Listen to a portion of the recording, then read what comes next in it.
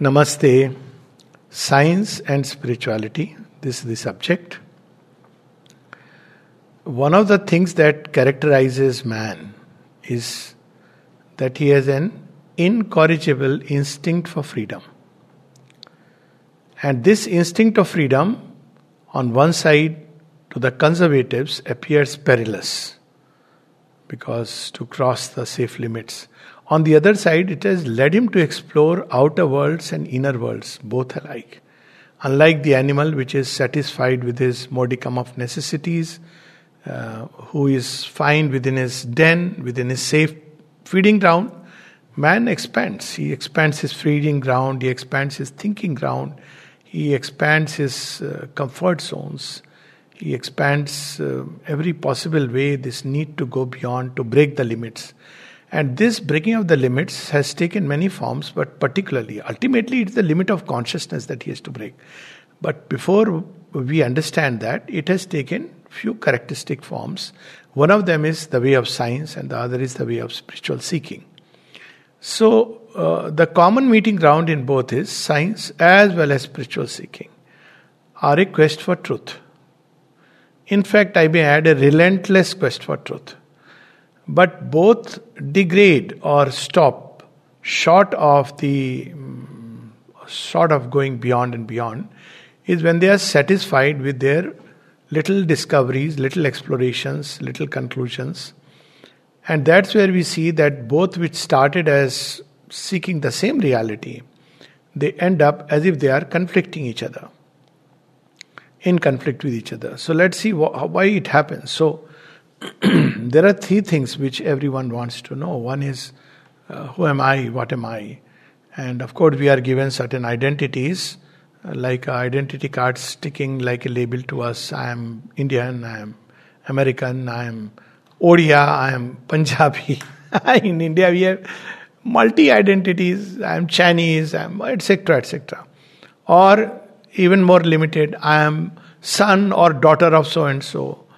And I am a Tamil, by language also we can have, I am a Punjabi. So we have many kinds of labels, even religion, I am a Muslim, I am a Hindu. So there are several labels which we identify ourselves with. But we still want to know, who am I? So as long as man is satisfied with these labels, seeking has not begun. And there cannot be really a reconciliation. Because you have accepted the limits in which you are born, which is not really the sign of a true humanity. Humanity tends to seek. That's the beauty of humanity. And its strength, and its possibilities, and its charm, and its danger. So this one part of it. And the other is you want to know the world, how the world is, what the world is, because man is constantly dealing with this world. And the third is, what is my relation with the world? Now, how does science begin? Science accepts that man is what he is, his instruments, the corporeal mind and the senses. This is what is given to us. So he starts with that and he looks at the objective world and he explores the objective world. As far as he is concerned, his temporary answer is that I am this body which has been formed by nature. It's the most logical answer to start with. And this world is a material world. He cannot see anything more. So he probes and probes and probes and probes, goes deeper and deeper and deeper. But there is a tendency in science also, and we'll come to it even in spirituality, it tends to itself change into a cult and a religion. Like when a scientist pronounces a final judgment on things, that ultimate reality is material. So what has he done? He has limited his own seeking within a certain frame. And then many conclusions follow. So any alternate experience is either denied. In psychiatry, I face this. Somebody sees some otherworldly phenomena, and I would say that, this is hallucination. Meaning thereby, it's not real. Now, very interestingly, in science itself, an opening came. How the opening came? Through drugs. Strangely, because drugs projected people into another dimension.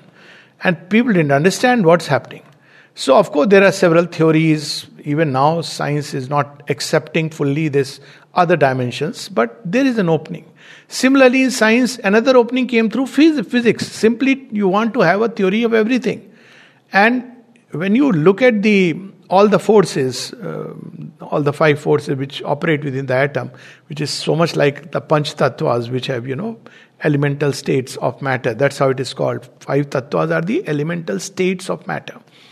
Matter in its fluid state, matter in its purely like an energy state, a condensed energy, Agni Tattva, matter in its etheric expansion. It's very interesting. All these 5 elements, matter when it's just flowing freely.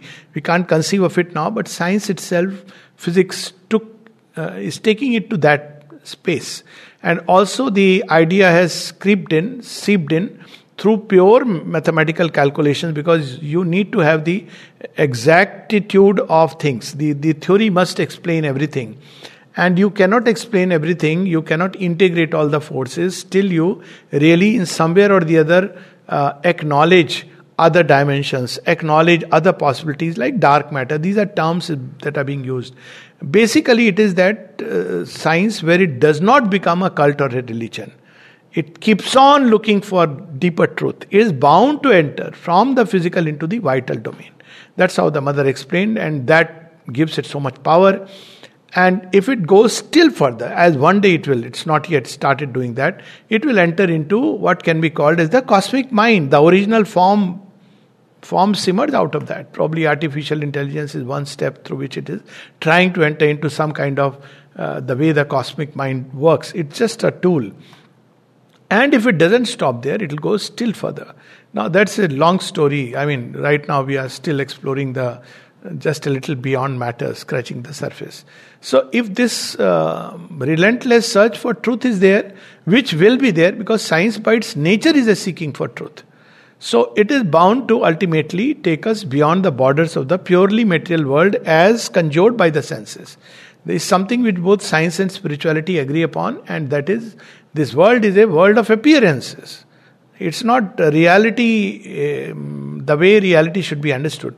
It is a temporary makeshift reality. And to take an example of this makeshift reality is we walk every day. Now, is it true that the earth is not moving? No, it's not true. Earth is moving at a great speed. But temporary reality for our practical purposes that the earth is stable. You will go crazy. Or the sun rises in the east and sets in the west. So much navigation takes place through it. But in reality, neither the sun rises nor sets. Earth is moving and the sun is also drifting. It's not like sun is static. So the entire in cosmos there is a drift which is taking place. So, but there is a practical truth in which we can stay for some time. But man wants to go beyond the practical truth and wants to explore what is beyond. And this is inbuilt within science. So it goes further and further. So it goes into the objective world and enters into a domain which looks like subjective. It goes to a point where matter itself enters into a vanishing point. So what are atoms? They are charges and they are energies, they are particles. So it's entered into a space where electron is and is not. I mean, simultaneously, many things which wonders which you discover as you probe into it. Whereas spirituality takes another route. Spiritual seeking says, who am I? So it says, okay, there is the material world. I'll get back to it later. I will first want to explore myself. So what is myself? Where does the sense of self come from? Everybody has some kind of identification with some aspect of oneself, and one calls it as myself. But it explores this and enters into the subjective worlds. Now this another route. It's not entering into the objective worlds. It's not cutting the body and looking for a soul. This is a wrong conception. It's looking for who is me. So it uses another kind of instrument, and the instrument is a capacity innate in human consciousness. Something very beautiful, self-reflection, self-observation. It's very interesting that we can say, I was thinking like this. I am feeling like this. Now, who is this I who is thinking? That means thoughts have become objective reality. Feelings are objective realities to the observing consciousness. So, objectivity begins to shift its ground. It's not only that what I see and hear is objective, what I think and feel is also objective reality to me.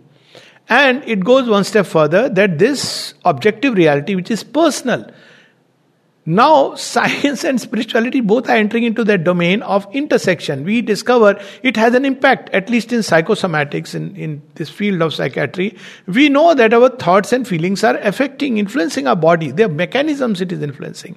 And there are so many studies with regard to that. For example, one study where one of the immune suppressants used for autoimmune disorders, it was given. And it's supposed to suppress the immune system. It did. And to another group, the control and the experimental group, they gave nothing but something like saccharin. And they told that this is an immune suppressant. And the immune system did get suppressed. Placebo effect, it's well known. Nocebo effect. So the mind is constantly, all that we have discarded as subjective. Now we discover that it has an objective impact upon the most objective things. So much so that even an electron begins to behave as if, based on the observer, it tends to change the way we perceive it. So we are already entering an age of synthesis, where we are discovering more and more intersections between science and spirituality. But spiritual seeking, as I said, goes deeper and deeper. It starts by assuming that material world is an appearance. Let me go deeper, so it has a good vantage point. It takes a leap. It doesn't have to wait for exploring the last particle, because you cannot. There will not be a last particle, for the simple reason that it's an infinite out of which finite has emerged. You will always have something or the other. That's how physics goes, pure physics. Then even in science, if you take biology, when we go into the last determinant processes, we are at loss. What is it that drives the genes? Why is it that we can use terms like dominant gene? At a certain point of time it gets triggered. We know the mechanisms, we know the processes. But we don't know what exactly in a frame of time starts the ball rolling. You're born with the possibility. At some point the time bomb is ticking. It may suddenly tick off, because the body runs along a mechanical rule. But can this be changed? Even this is being contested these days. And of course, in the domain of psychology, we know very well the gross limitations of a purely reductionist materialistic approach. But nevertheless, science takes the leap. It says that, material world, I want to discover myself. It's not important. Just as science, when it goes into the objective world, it says, what am I? Let me start with temporarily that I am a body, I'll see it later. So similarly, the spiritual seeker says, this is a material world, I understand it has certain material processes, and if I have a problem, I can go to a doctor or consult an engineer, but I want to understand now, who am I? So it goes deeper and deeper, and it touches a bedrock of reality, where, just as in science, when you go deeper, you begin to wonder whether reality is subjective or objective. Now here, when you go deeper, the inner worlds, the self which is subjective, becomes much more concrete. That's how all the experience, people who have had the experience, Sri Ramakrishna Paramahans, Swami Vivekananda, Sri Aurobindo, many others, many others, say that is lot more concrete. In fact, if you experience it, this appears as something very fluid, something with no real substantial reality. So this creates a strange paradox. Now, human beings have explored both these limits. And again, in spirituality also, when the seeking stops, it begins to change into a cult and a religion. So one reason these two don't get aligned is where spirituality becomes a cult and a dogma, material reality is the only reality. Senses are the only way of observation, giving the first evidence and the last evidence perhaps, though science has overcome it by using telescopes, microscopes, augmenting the senses through mathematical calculation. And the third is that rational mind is the only way is the assayered stone. So it's a cult with these assumptions. In spiritual life, again it becomes a cult. This is the limit of my experience, self-experience. This is what God is. This is what God is doing. And in that, many things are assumed and filled in to fill in the blanks. And then there is a dead end. So wherever there is a dead end, it's like a closed system. So in the Western world, we see that both entered into a closed space. Religion, which originated with spiritual seeking, entered into a closed system, a belief system. This is God. You accept it or you don't accept it. This is what He's doing with you. You accept it or you don't accept it. This is how the world is. You accept it or you don't accept it, like a belief system. Now, obviously, science contradicted it, and that created a strange situation. Because Earth is supposed to be the center of the universe, it is not. You know what happened to Galileo, what happened to Copernicus. Now, why this happened was because there was a misunderstanding of both, but that will come to just in a moment. Science itself entered into a closed system, so there was a fight. In India, this particular problem actually never occurred. Because in India, both spiritual seeking and science were open-ended. And they were very beautifully fused and blended into each other. Let me recount a story from one of the Upanishads. The son goes to father and says, Dad, I want to know what is reality. So the father doesn't give him a book and says, read it. Whatever is there is reality. He doesn't say that. He says, you meditate, reflect, because every human being has this capacity. You come back and tell me what is your understanding of reality. So he comes back and says, Annam Brahmeti. The material world, that is reality. Now you see the difference. The father doesn't scold him. Father says, yes, you're right, but go deeper. See the difference? So he goes, and after another year or so, he comes back and says, oh, now I have understood. Pranam Brahmeti. There is an energy.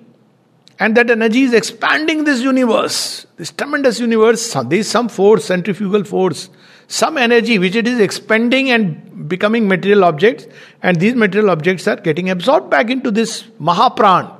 So it looks at creation purely as energy which is expanding things. So he says Pranam Brahmeti. Prana is the word for vital force, energy.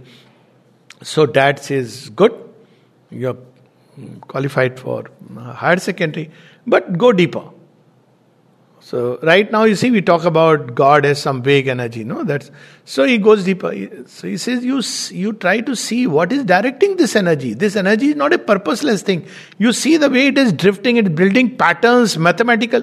It's amazing. We study mathematical patterns in the universe, which of course we can say that randomly things happen like that. But it's amazing. You just look at the patterns. It's so full of wonder. It's very complex mathematics, as if it's being used to build a grain of sand. If you go into the depths of it, and of course the stars, and the way they, with their mutual shock and lighting and burning out of the star, this cosmos is magnificently drifting with so many galaxies. So he says, go deeper. So he comes back and he says, it's some cosmic mind which has created this universe. And it has, what is the cosmic mind doing? It is using this energy and giving it certain shapes, formulations, spinning it in certain ways, calculating. It's almost like a super giant calculator. He says, okay, good. But, you have passed only the, what is it called? Intermediate, as they call it. Now you must enter into the graduation level. So he goes. And then he says that, he comes back and says, Vijnanam Brahmeti. There is the idea which is in each thing. So it's not that mind is simply making some purposeless things and throwing it. There is some intent, some purpose and idea which is manifesting. So if we have to expand on it, then we can say that, how an ancient Sanatana Dharma, they looked at life. So they looked at mountain and said, this is the idea of, what is the idea of strength, of aspiration, mounting toward the sky in the very physical world. So from that came a whole psychology that, if you dream of a mountain or climbing a mountain, it means there is the ascent of the physical consciousness. There is an aspiration in the physical consciousness. When it looked at the ocean, it was a, world forces which are there. So they spoke about two oceans. One lower ocean, a kind of sea of vibrations in which we are living. And they spoke of two seas, two oceans. One is this lower ocean, which is a mass of vibrations. It's like a public bazaar, you reduce it to a human. We live in a sea of vibrations. We are affected and we are throwing vibrations, we are receiving vibrations. And if we go, there is a higher ocean of vibration, the Shir Sagar, where everything is in the right rhythm of knowledge, and there is the original ocean of force, and it out of it this one has emerged. So in each object, in each material thing, there is an idea which you can discover in the rivers, in the streams, in the plants, in the animal type. In, like, for instance, if you see the serpent is going very fast on the ground, and then one day in cobra it begins to stand erect, and then it flies into the skies. And when you look at that, you can see that there is a continuity which is maintained by a thread of consciousness. So in biology we spoke about this continuity which is about evolution. So Indian thought always accepted evolution. It said that there is the fish avatar, then you have the what is it called, kurma avatar, which is the turtle, land and sea. Then you have the Vara avatar, land animal. So Vara avatar is supposed to be for the Bhumi. And then you have the Narsing avatar, half animal, half human. Then you have the Vaman avatar, the dwarf human. So they discovered that behind all these material appearances, there is a connecting thread. And that thread is consciousness. So he says that it is Vijnanam Brahmeti. That is the thread of consciousnest which is weaving the warp and woof of existence. So Dad is very happy. He says, you have cleared, actually, basically you have discovered. But you know what? PhD, once more, you go beyond the graduation and post-graduation. So he meditates, and then he comes and says, beyond time, space and causality, it's all just nothing else but delight. Anandam Brahmeti. So he says he discovered that the nature of reality is delight. So just imagine, by simply meditating, and that reality is all inclusive. It doesn't discard the material. So each person has his own field. I'm just going a little backward into how Indian science, this conflict didn't come in Indian science and spirituality. So science is exploring the material field. It is also Brahman. So what is the relation between material field and the spiritual? The spiritual is the origin, and the material is the instrumentation. Meaning thereby the body and material universe has to be, or coming specifically to our body and the world around, it has to be used by the spirit. We can't do it because right now we are driven by the energy of desire, energy of emotions, energy of thought. But there is something still greater which can use it. So they did not discard it, but said this is an instrumentation. Equally, the physical becomes a means where the seeking can start and you can discover the spirit. So there was a two-way link. Human body was considered, according to Indian science and spirituality, as the pot in which the seed has been sown for the seeking.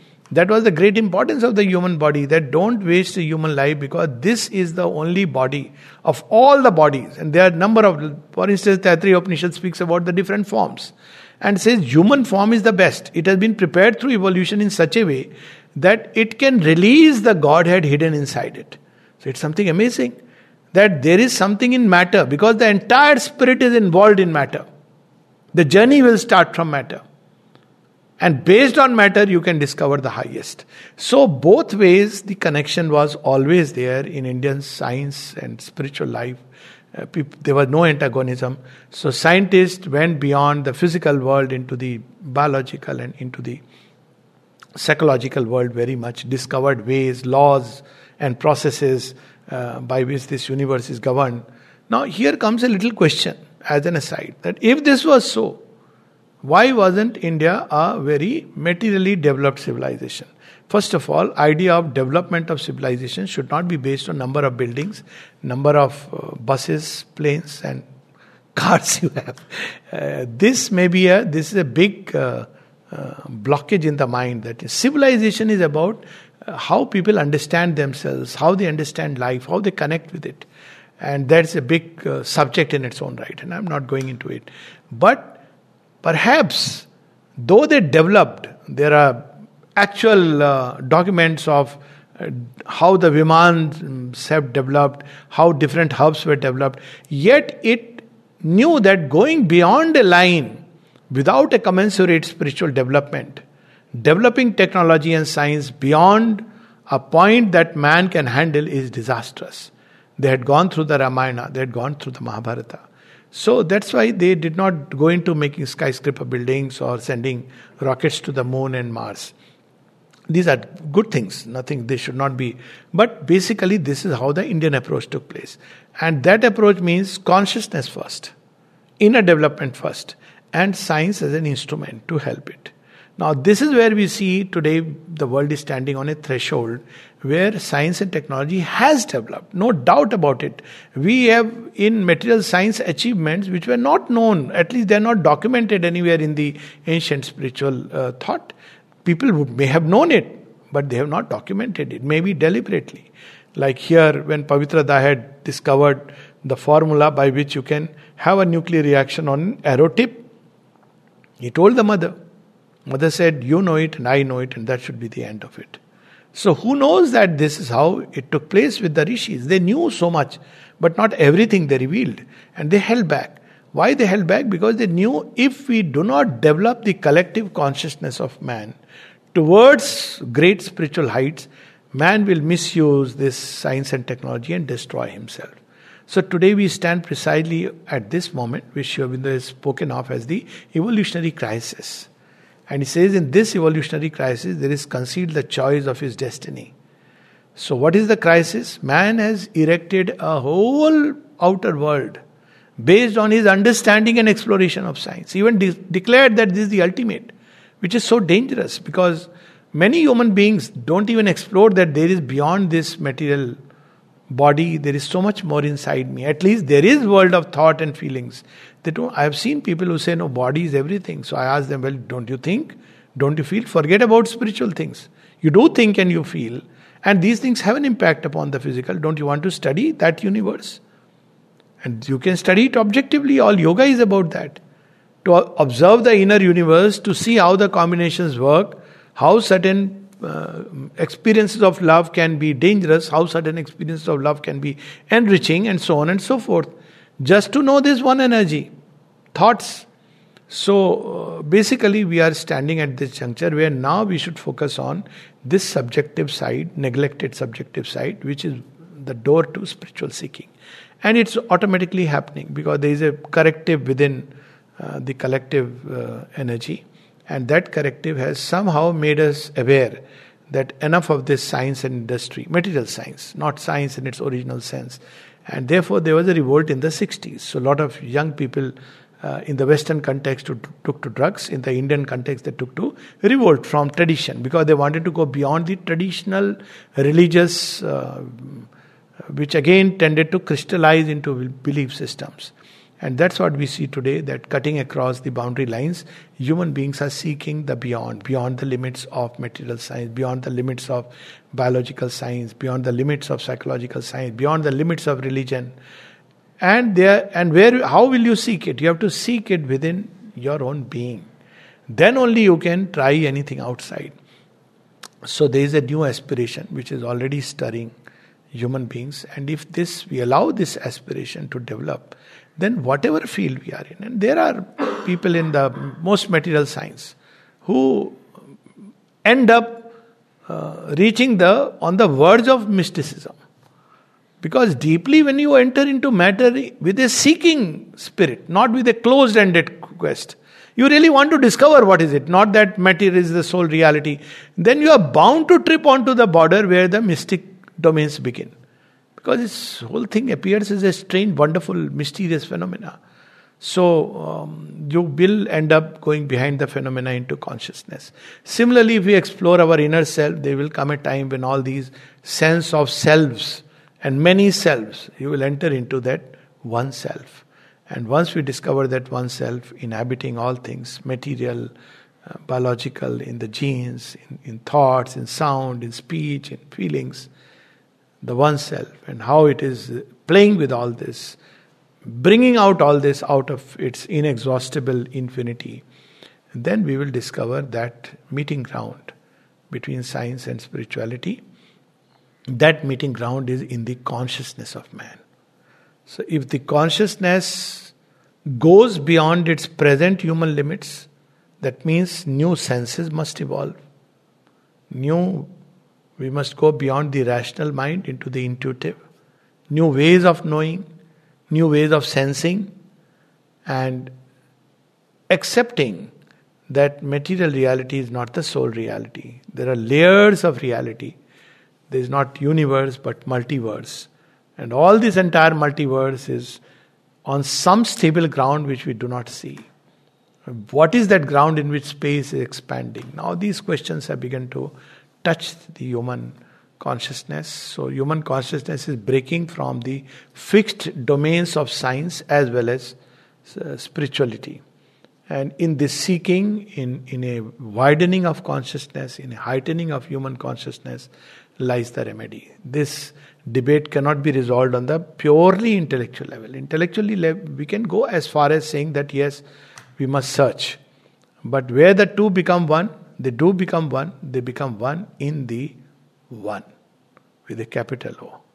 So we can, because the Creator, when this casually whirls, as Sri Aurobindo says, the hand that the hand that sends Jupiter spinning through heaven, spends all its cunning to fashion a girl.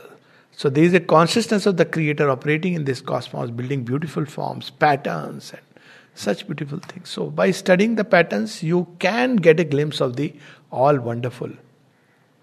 But equally, when you touch that all wonderful, you have the wisdom and the knowledge through which these patterns and these universes came into existence.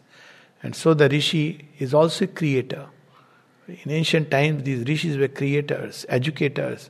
They were creating all kinds of things in every sphere. Dance, drama, music, science, Ayurveda, technology. Why? Because that one is the basis of everything. And if you touch that, then everything else can be known. That's how it is described in Indian thought. Knowing that, all else can be known. Thank you. Namaste.